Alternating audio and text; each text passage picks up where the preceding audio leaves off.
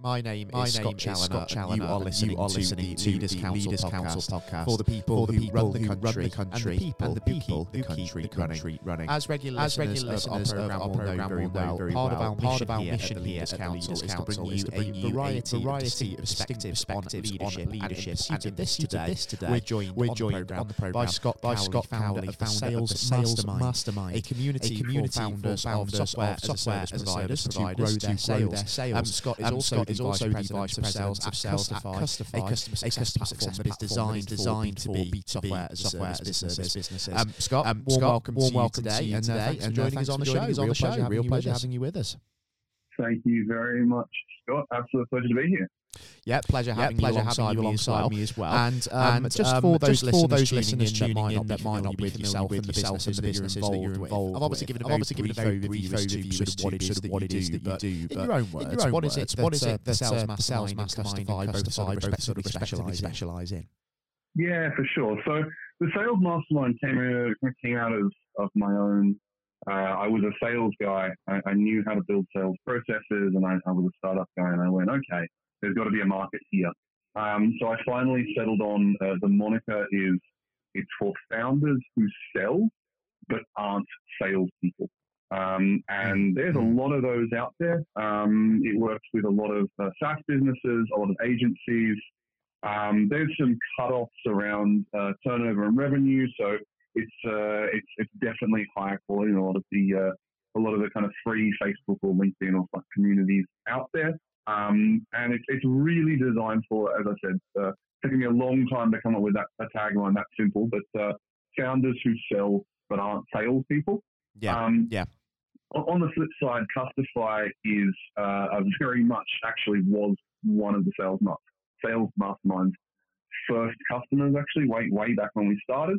And yeah, just over time, it evolved into a point where the founder there actually asked me to step in a more full-time capacity. I've done kind of consulting on and off there while still running the community. And what we do is we work with leaders in the customer success space. So basically, when you've got a software as a service business, you've got a lot of data, you've got a lot of customers. They're expecting you to help them even when they don't necessarily even know if they need your help. But crunching all that data, working out who of the 100 customers that you're supposed to be supporting today actually needs your help, that's quite hard to do.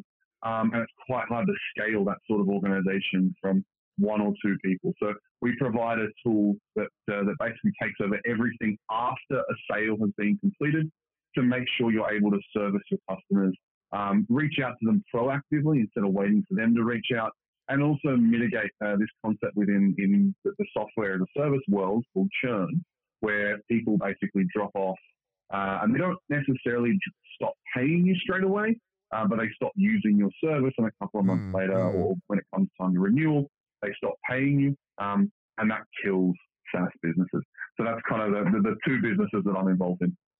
Yep, certainly makes sense from my perspective. Certainly like that sort of idea of helping sort of people that sell that aren't necessarily sales. That's just a reminder, isn't it? Even in leadership roles where we're running our own business and selling something, either as a product or as a service, we might not necessarily have the soft skills to sell our product. So it just shows the importance, doesn't it, of surrounding yourself with the right people, complementing your skill sets. Because even when you're running a business, the skill set isn't going to be all encompassing, is it? That just proves it. Yeah, it's kind of the reason I think that tagline resonates so much with people is because most people don't actually necessarily have the skill of leadership.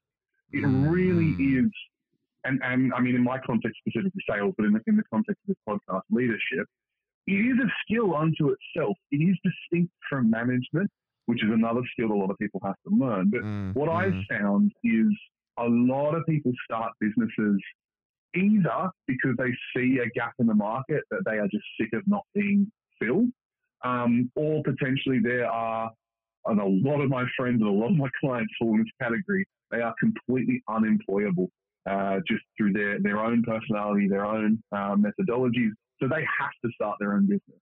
But that doesn't necessarily mean they know how to sell.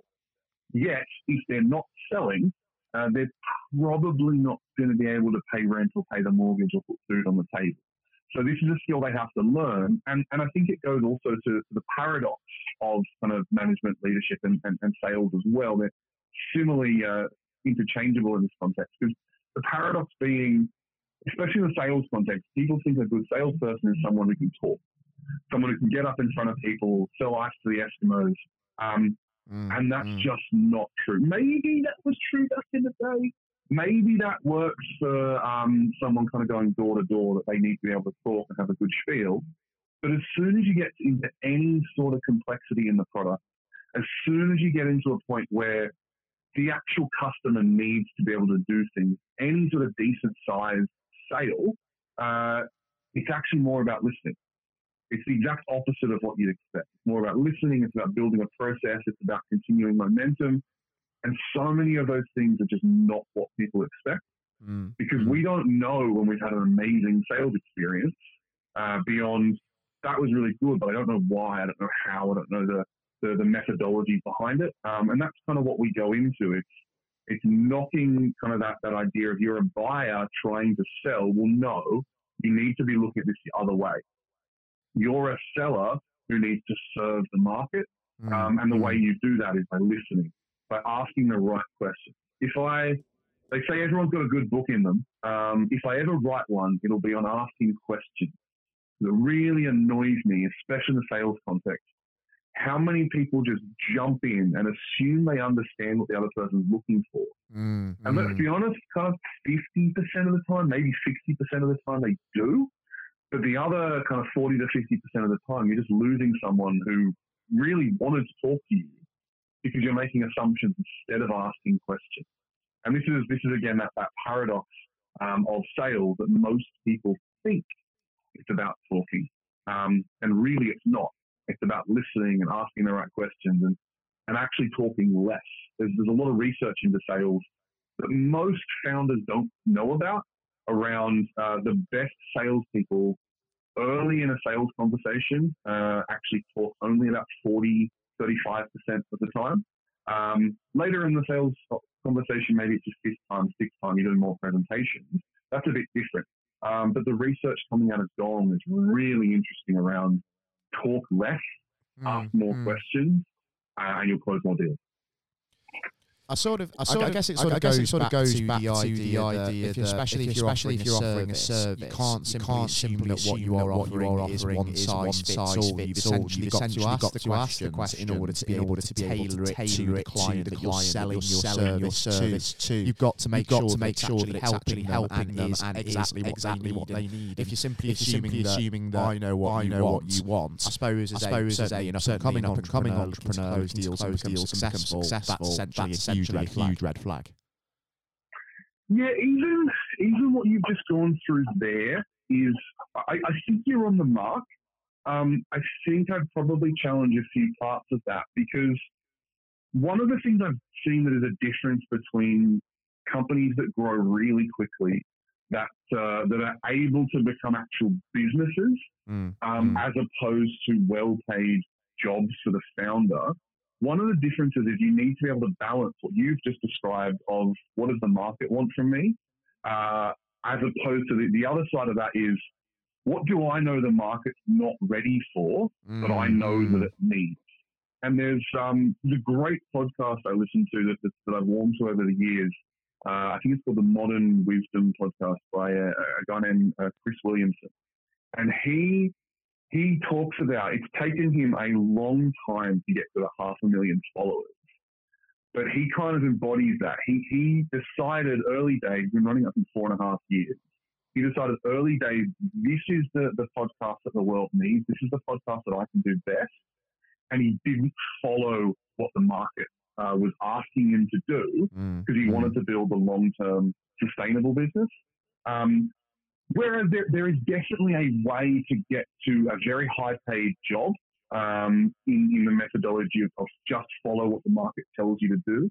You still have to, if you want to build a really, really sustainable business in the long run, you have to also challenge the market a little bit. And that walking that fine line, it's a real tightrope, because if you go too far either way, you can end up with a very well-paid job that is, I mean, I even had this happen. I remember sitting on a plane when the Sales Mastermind first got started, sitting on a plane about to fly to Morocco, and it was going to be the first time in about a year since I wouldn't be on my phone for about 3 or 4 hours. And I was worried that everything was just going to fall apart. And even my girlfriend, now fiance, basically turned around and said, yeah, you need to fix this. This isn't working.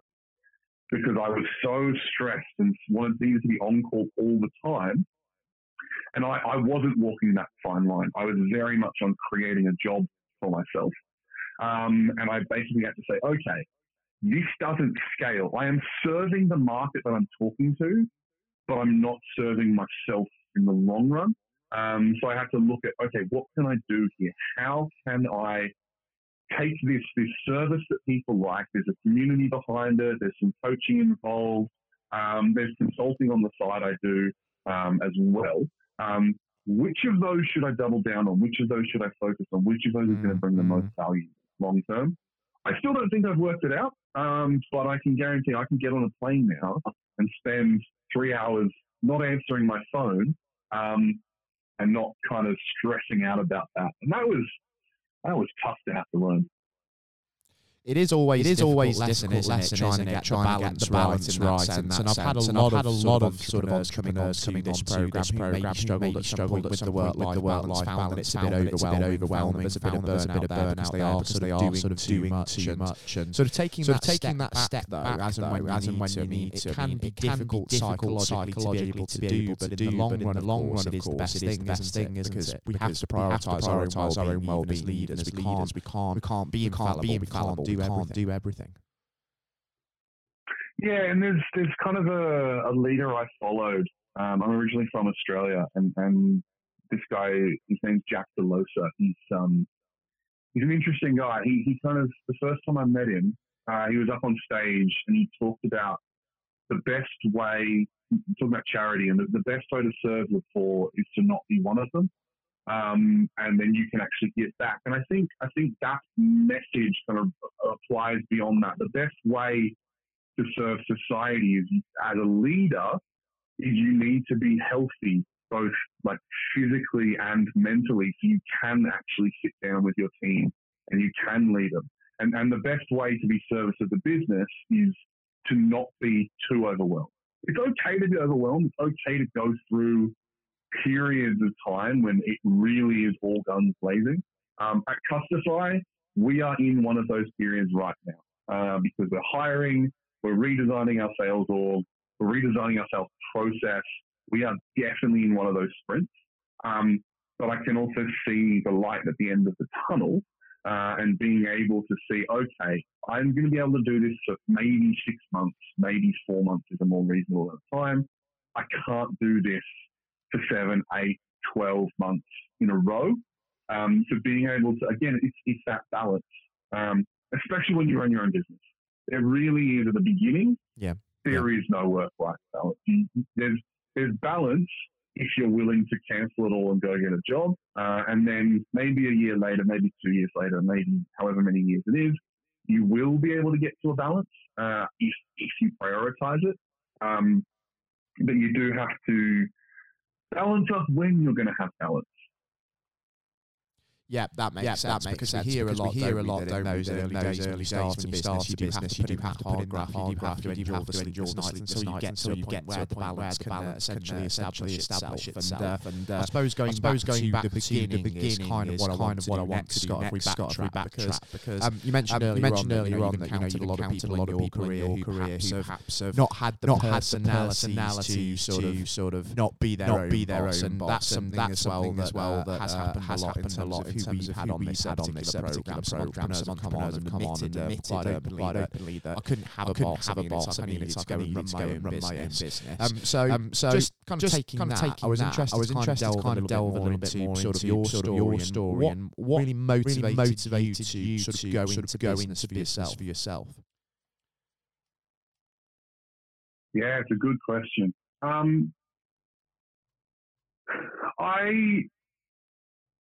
I always knew I would start my own business. I think it comes from the fact that growing up, my father started as an accountant, And we weren't poor by any stretch of the imagination, but we weren't wealthy either. So I think I was better off than most people who tell that story. But I remember the first time I ever went. I'm originally from Australia, and a lot of us do have that wanderlust, want to get out of Australia, at least for holidays. But the first time we ever went overseas, from what I understand, we as a family couldn't actually afford that, and my grandfather chipped in and basically paid for most of that trip. And I think that led to my father basically saying, I'm never going to do this. I'm never going to be able to provide for my family the life that they want without running my own business. So he ended up leaving his pretty secure job working for one of the wealthiest men in Australia, and bought a franchise system and ended up starting his own kind of business coaching business, and he still runs it to this day. And that definitely was a shift. And so I was very lucky that I used to go to a lot of the kind of wealth generation seminars as a 15-year-old, as a 14-year-old. So I knew at some point I would always start my own business. I think in the same way, a lot of people just expect at some point they're going to have kids, at some point they're going to own their own house, but they don't necessarily know when. For me, I was always going to start my own business. The first real business I tried was I heard about this thing called ghostwriting. And I had a bit of savings from my job working at McDonald's, and I paid a guy to write a book for me that was terrible. Like, I paid a guy in Pakistan to do the copywriting. The guy who wrote the book was in the US. It cost almost nothing. I used this random web hosting, and I sold 2 copies. One to my dad, and one to a girl that I was going to university with at the time. And then I went, this business thing is a little bit harder than I thought. I kind of stopped and traveled the world, and then got a job and ended up moving to the UK with that job. And then that imploded spectacularly.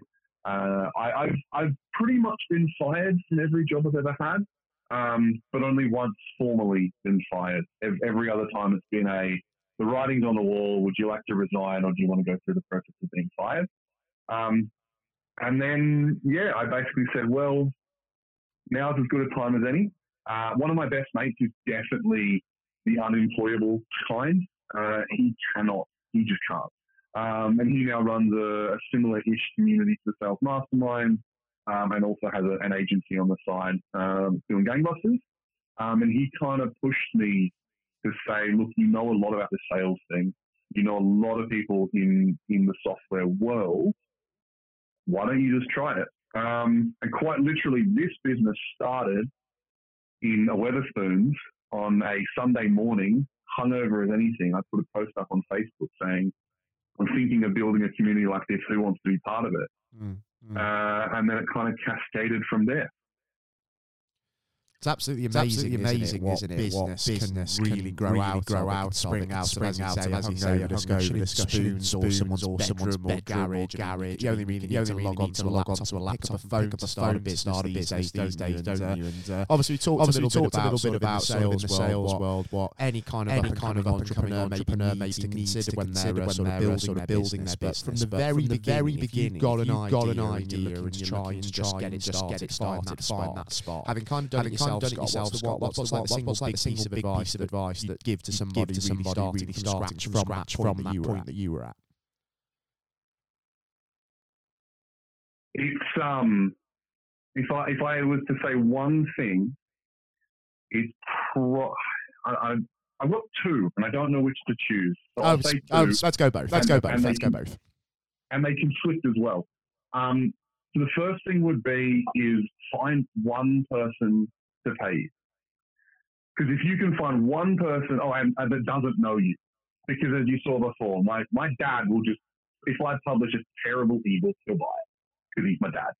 But if you can find one person who you've never met before, who's willing to pay for your service, and maybe you don't actually sell it to them. Maybe you don't actually let them buy it because it's not what you actually want to build. but find someone who is willing and is even at that point where they'll basically just put their credit card in and say, yes, I need this in my life. The other side that's kind of conflicting is if I was to do it again, and I don't know if you should do this as a first-time founder, first-time entrepreneur.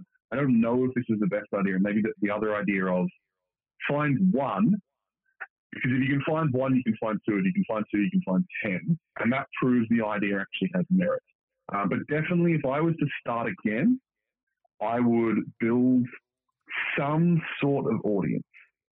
So I have a very small email list that I've built up that I'm not actually doing anything with.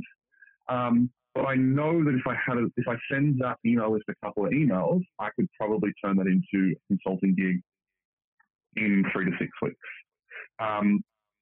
So building an audience of any kind. And one of the people who helped me on my journey actually did this. He built an email list of personal trainers, and then a few years later, forgot he had the email list and went, I'm going to start this nutrition supplement business, and reached out to all of them because he remembered by that stage. I believe he decided to start the business before he remembered he had the email list, and there was only 200 people on it. So I'm not talking about a huge audience. You don't need to build a YouTube channel of 1 million people, but build any sort of audience who is genuinely interested in the niche that you're going to go after, and niche down as much as you can. And if you get 200 people, if you even get 50 people to sign up to something, it can be a Facebook group, it can be an email list, it can be 50 people listening to your podcast. It doesn't really matter what the audience is, but if you can get 50 people, 100 people, if you can get 10,000, even better, that takes a lot of time. Once you've got that list, you've now got people who you can actually start asking, what do you want? What are you looking for? What are the pains that you struggle with? And I know those two kind of conflict, because I said in the first one, find one who'll pay you. And the second idea is find 50 who are interested. But you can probably do them at the same time. And if I was to start again, I would definitely do both of those at the same time. Try and find one, but at the same time be building some sort of audience, some sort of community, some sort of, maybe it's a YouTube channel, maybe it's a podcast, maybe it's an email list. The ability to do all of these it's really easy to start all of these and get to 5, 10, 50 subscribers. It's really hard to build any sort of business when no one's ever heard of you and all you're doing to win the business is pick up the phone and cold call, especially if you've never done cold calling before. So try and, at least to get started, build yourself some sort of audience, and one person who's willing to pay you, even if you don't sell it to them, even if it's just they're willing to give you $50 or they're willing to give you £1,000 or whatever it is. Those are there's 2 pieces of information there. Yeah, plenty of food for anybody who's looking to start a business. And like I say, there are plenty of pearls of wisdom that come up on this particular program. And if you are a business leader out there, your own advice to share to a young entrepreneur, or you want to discuss any topical matter or issue that may be relevant in your industry, just to remind you, you can of course apply to be on our program just like today via leaderscouncil.co.uk/apply. And Scott, just before we wrap things up on the program today, having talked about sort of the story behind the Sales Mastermind, I think it's only right that we address the future of the business as well. So given the sort of economic climate, we look ahead, say, to the end of 2023, what are some of your sort of key milestones and priorities going to be for this upcoming year, do you feel?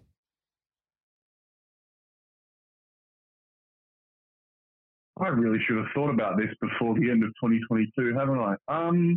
Sales Mastermind. Look, if I project out probably more than a year, long term, I want that to eventually become the hub for early stage founders who've gotten over the first couple of hurdles. So it's really grow the community, get more people involved, turn that into actual education, turn that into accessible education. I do want to say I don't particularly enjoy, and I don't think I'm very good for someone who just got started yesterday, because our community is really about that person who's already been through the first few hurdles. They've already sold to a couple of people, or they've already got a little bit of revenue coming in, and now they're going, okay, what next? That's where I'm good. I'm not great at right at the beginning. Our community is not great for right at the beginning. And I also think there's more than enough people serving that niche. So where that, after you've got a few runs on the board, how do I make this into an actual business? So if I project out to 2023, it really is kind of how do I get that content funnel serving the right people so that the right people want to join the community, and the wrong people who are either too early or this is just not, they're not actually selling something. They should be doing marketing-led revenue growth, not sales-led. I want the wrong people to be opting out, and I want the right people to be opting in more. That's something that we've definitely struggled with because we do have that niche. If I can get that content funnel nailed by the end of 2023, then it would be time to start scaling up. I could probably do it a little bit earlier than then, but yeah, as I said, Custify is currently in a sprint mode, which means the Sales Mastermind, I keep doing the regular activities, but I don't over-invest in new things. When Custify finishes, I'll take a month or two of non-sprint mode on either business, and then I'll probably jump into sprint mode in the Sales Mastermind. Yeah, fantastic. It's again just about getting that balance right between the two, isn't it? And I certainly do wish you all Scott really establishing that balance over the course of the next 12 months. And who knows as we start how the business sort of transition. I mean, it would be great to perhaps catch up in the next year or so and see how it's all coming together for you. Yeah, for sure. Look, it's been an absolute pleasure coming and joining you here, and I've enjoyed this chat, and I hope the people listening got something out of it. Yeah, certainly. I do hope that everybody thoroughly enjoyed hearing our guest today, Scott Cowley from the Sales Mastermind and Custify. Plenty of thought there if you are a young looking to start your own business. Scott is active on LinkedIn. And what would be the best port of call, Scott, to go and look at your businesses who are interested? I suppose you do have a website? Yeah, I do, but I think if you're interested, they're both on my LinkedIn profile. So it's www.linkedin.com/Scott Cowley AU. I'm originally Australian. If you go there, you'll be able to see both of them. TSM is listed, and Custify has its website. You can go and if you want to join that email list for founders who sell but aren't salespeople, there's a link on there that'll give you the top 5 mistakes that founders who sell but aren't salespeople are making. You're able to download that PDF, have a look through. If you're interested in reaching out, I am very active on LinkedIn, as you said. So drop me a message on there. I let anyone email me for free. So feel free to come and say hi. Let me know you enjoyed the chat, and I'm happy to answer follow-up questions or help out where I can. Yeah, absolutely fantastic. And if you did want to leave a comment here at the Leaders Council about how much you've enjoyed this episode, Leaders Council, one-word.co.uk/contact us is also a very good port of call. And I do hope that everybody is thoroughly enjoying today's interview. I've been your host, as always, Scott Challoner, on today's episode of the Leaders Council podcast. Everybody, please do take care, and goodbye until next time.